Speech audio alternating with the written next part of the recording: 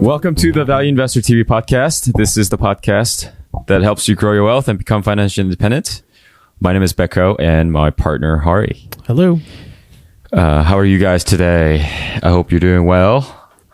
I hope you're enjoying your day.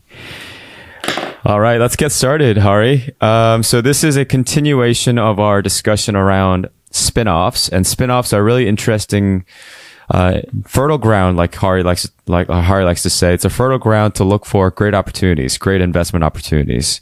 And we talked about at a high level what spin-off is, why it's so attractive.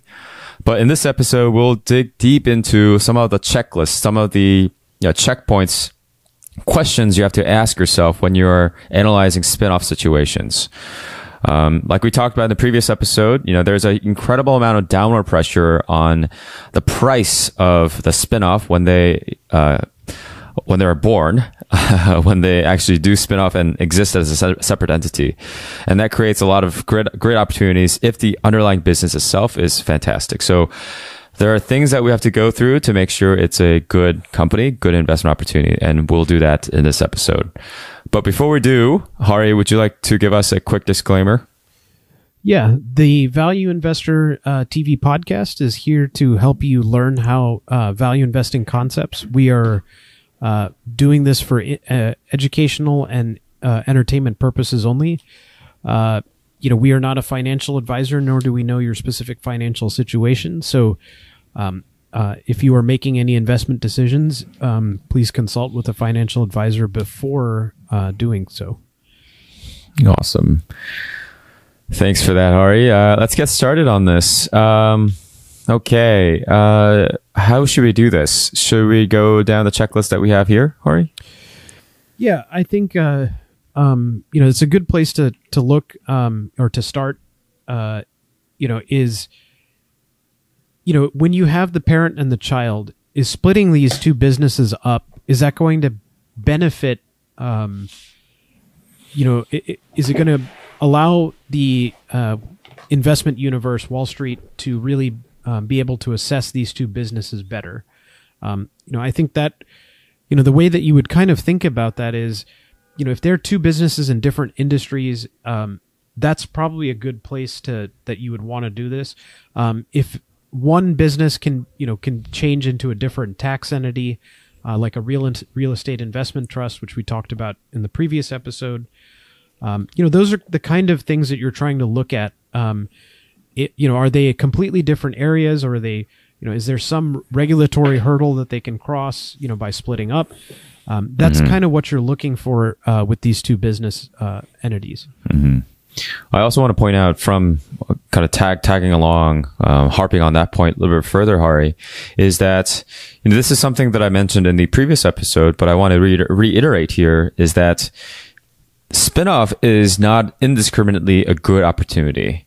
It's an opportunity where there are many good opportunities, but it's not every spinoff is not a good opportunity. So there are instances where the parent company will dump their subsidiary and load it up with debt so they can have a clean balance sheet. The parent company could have a clean balance sheet because all their debt is now with the spinoff. So these are situations where you don't want to get into spinoff investing. So all that to say that spinoff is a good opportunity to look, but it's not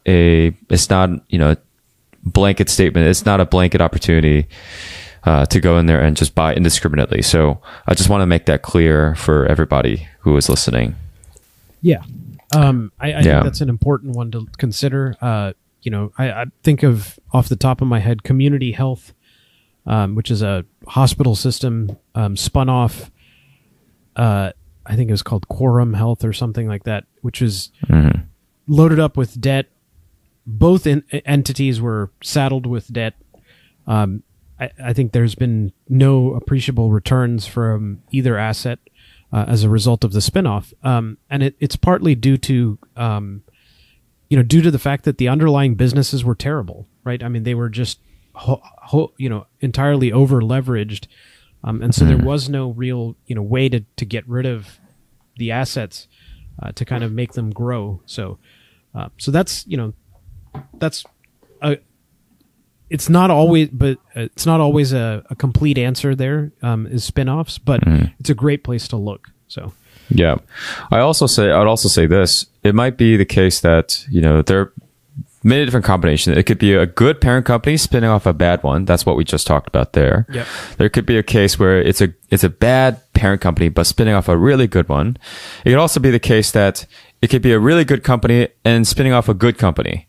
So there could be many different combinations. I just want to point that out because, by spinning off, for example, La Quinta into two separate entities, from my perspective, it was a good business and it became great businesses. So I think another good example of that is PayPal was spun out of eBay.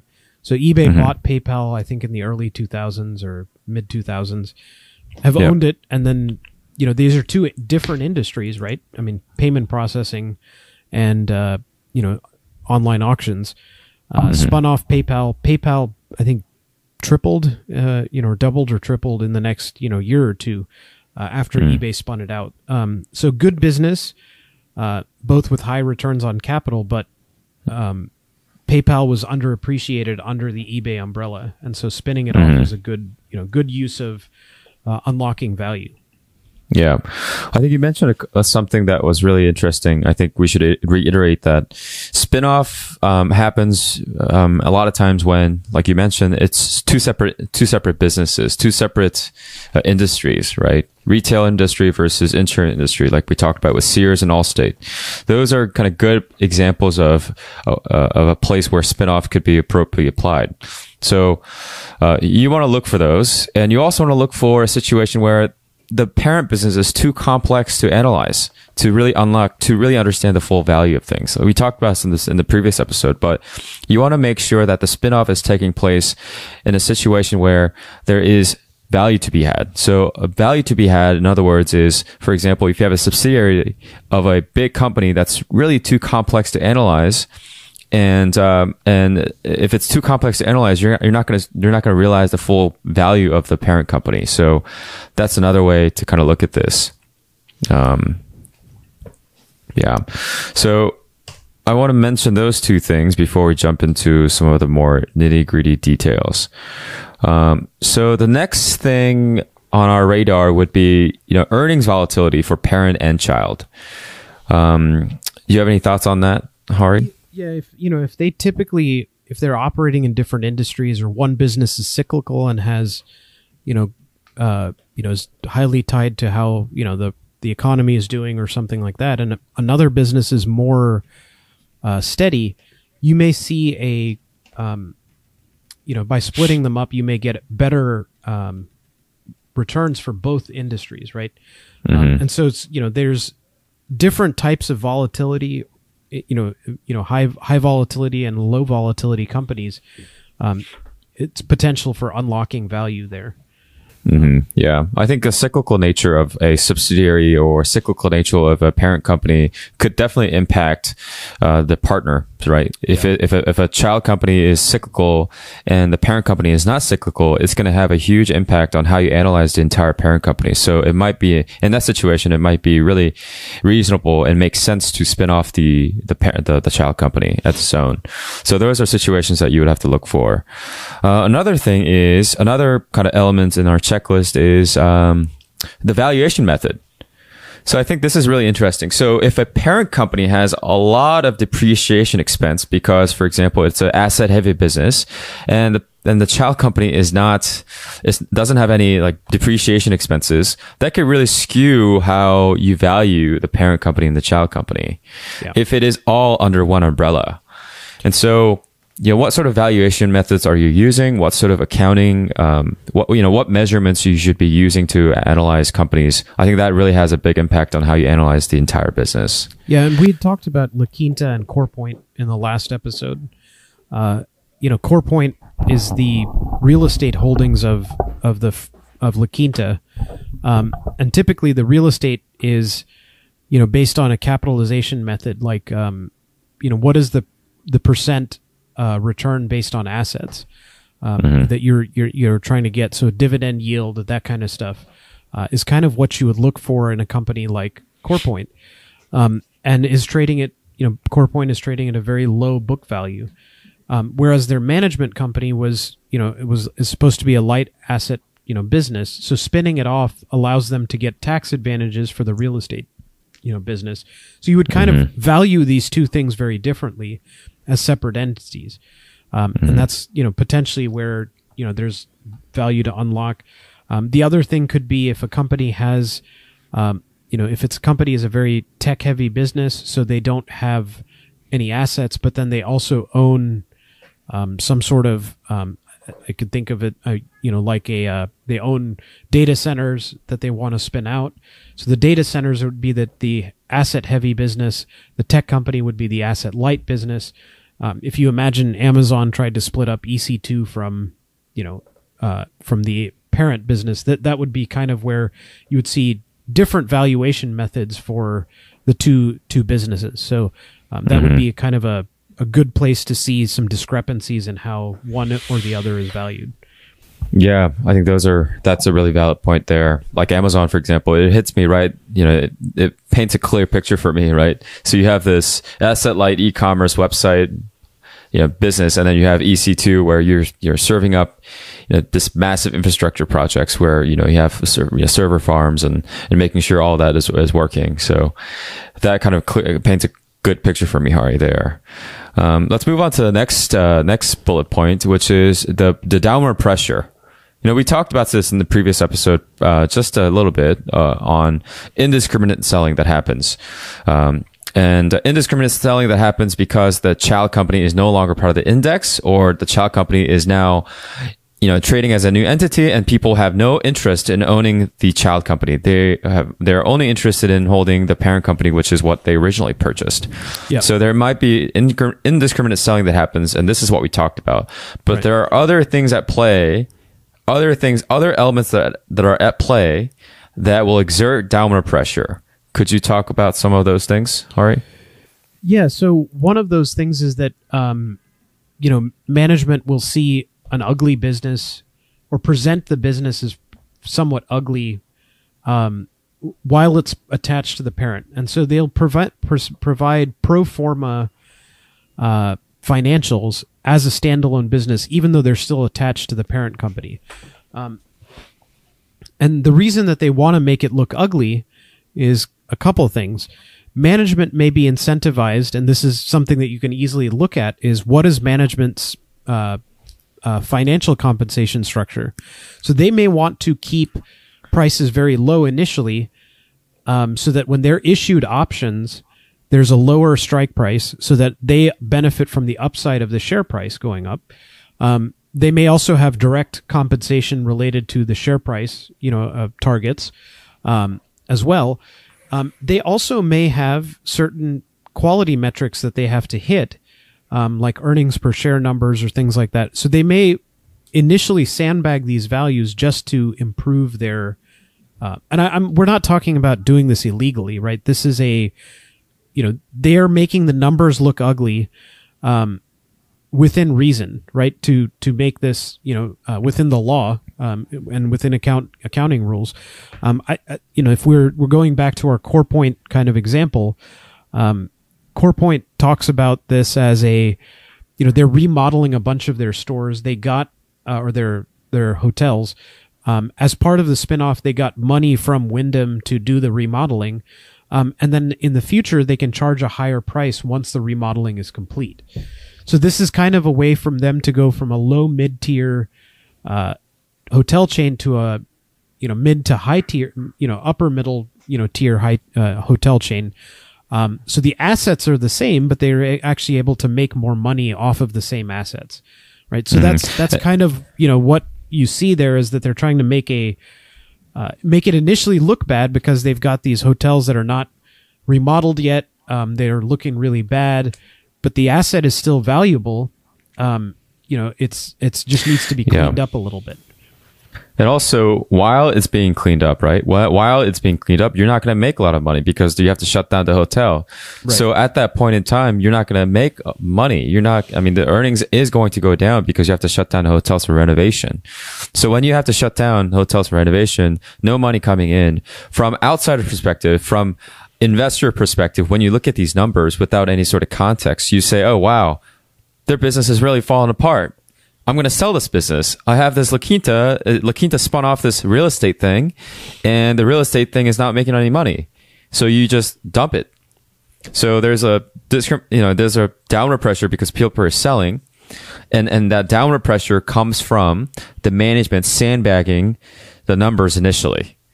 Yep. And the reason for them to sandbag is because, like Hari talked about, their management incentive structures is set up so that if you start out low, think about this. If you're starting out at, earnings of, let's say 100 million, in order to double your earnings, you have to go to 200. But if you start out at 500, if you want to double that number, you got to go to a billion.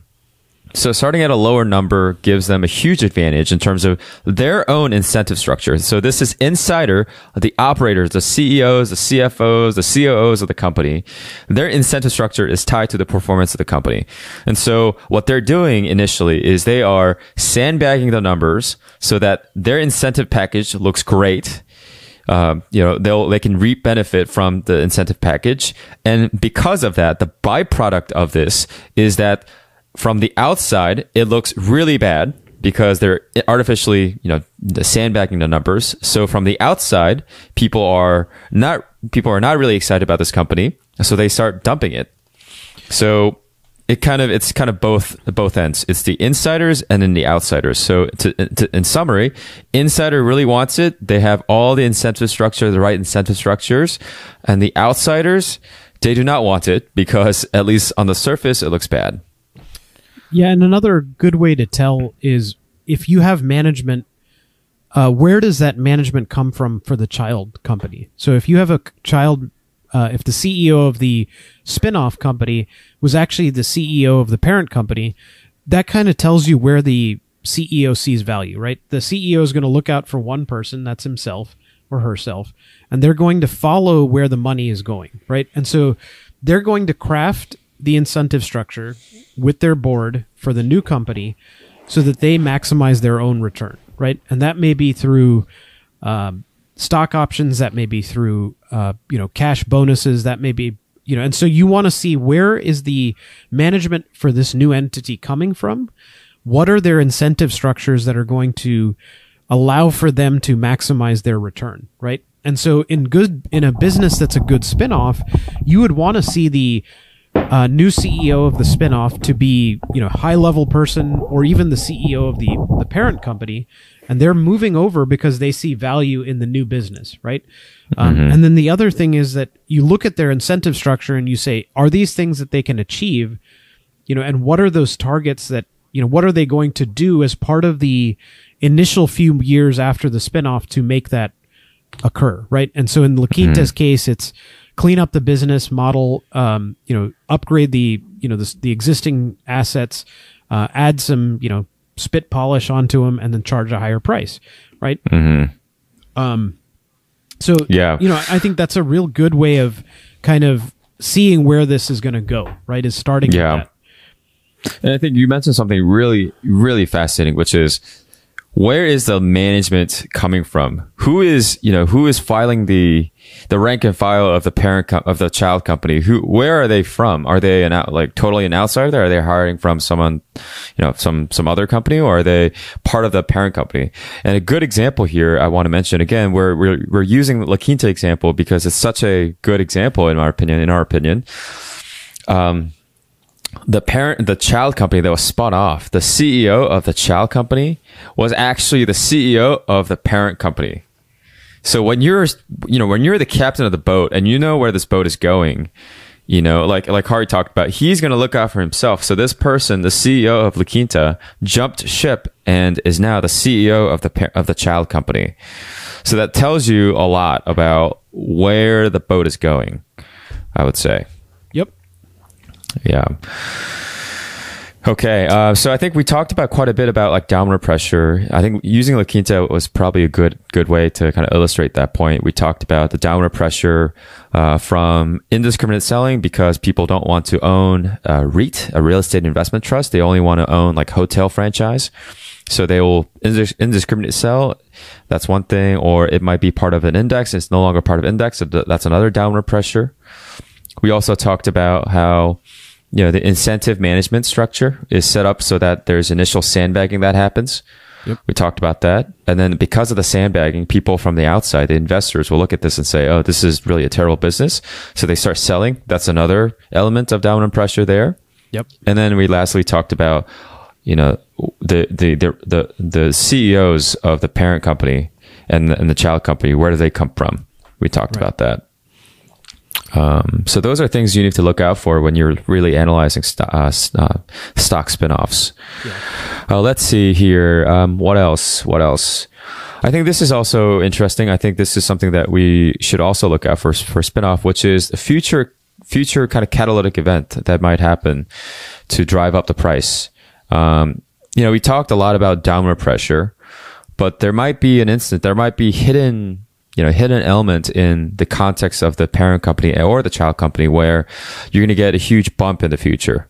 Obviously, we're going into the territory of kind of predicting the future, but you need to understand that there might be some things, some event that might happen, some catalytic event that happens in the future that will raise up the price. Yep.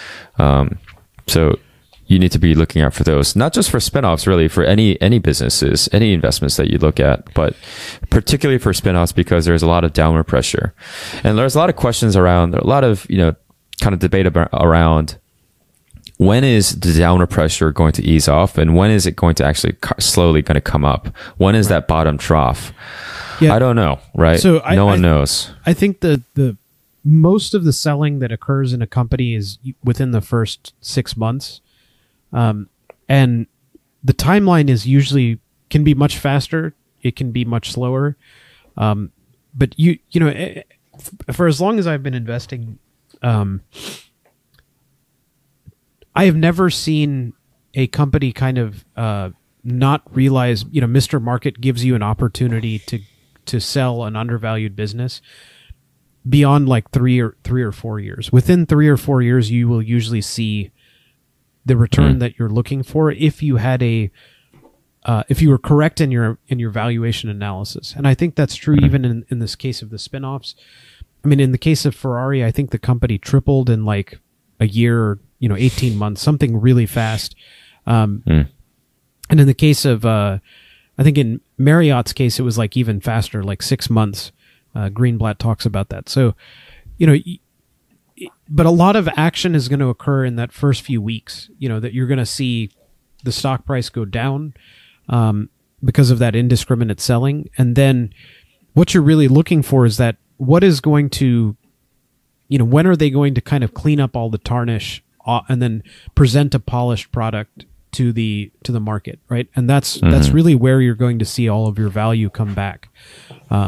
Is when they clean up all of the rust off of the thing. But if you listen to Monish Pabrai, who's another great value investor, and I think he has a spinoff list. He looks at spinoffs for 5 to 7 years after the spinoff to see unlocked value. So I wouldn't be paying attention to there's obviously a lot of stuff happening in that first few months, but I think even longer term, you can still see some value unlocked from spin-off businesses. And something that I found interesting when I was doing research on La Quinta was that this individual actually worked at La Quinta. So I got to talk to him. He no longer is there, but he worked at La Quinta. He said this: when executives are trying to spin something off, they will plan this out, 5 years back, 3 years back, and so on and so forth. They'll take quite a bit of time to plan all this out. And when they're planning this out, they'll work with banks. They'll work with Chase Bank or whatever, these bulge bracket banks. And when they approach banks, they'll basically give them a menu. of their incentive structure, or the kind of what to do when the spinoff situations. They'll basically advise them, the executives, on what to do. So all these things we talked about, it's sort of baked into the business model of these banks. They'll sell this case for the executives to follow. And so all that to say, this is a real thing, and people are making a lot of money off of this, of the spinoff, both internally, as an operator of the spinoff, but also externally as investors investing in spinoff opportunities. Okay. So I think those are it, for us. Anything else you want to add here, Hari? No, I know this is a somewhat advanced, topic. I think we'll probably go through a spinoff here in a future episode, to kind of give you a more concrete, understanding of what's going on. We will also be preparing our own spinoff checklist, which you can get from us at info@valueinvestor.org or tweeting us at valueinvestortv. So, we encourage you to, to kind of read Joel Greenblatt's book, You Can Be a Stock Market Genius, to kind of look at some of these spinoffs, as a place to start looking for value companies. CorePoint is probably a good one to look at also as a, read their annual report and see where they were from their spinoff and where they're going. But I think it's a great place to look. I mean, if, Charlie Munger and Joel Greenblatt are two of the greatest value investors, to walk the earth, say that it's a good place to look, then I think you should pay attention. Yeah, that's it. Two of the greatest, many great people actually look into this. So we should also, that's a good point. All right, Hari. Guys, thank you all for listening. Again, if you have any questions or comments about stock market or spinoffs in particular, please reach out to us at info@valueinvestor.org, or reach out to us on Twitter. Our Twitter handle, ValueInvestorTV. And if you can, please go ahead and give us a thumbs up or rate us on Apple Podcasts. That would really help us get more traction. So thank you all for listening, and we'll see you on the next one. Thanks, guys. Yeah, thanks.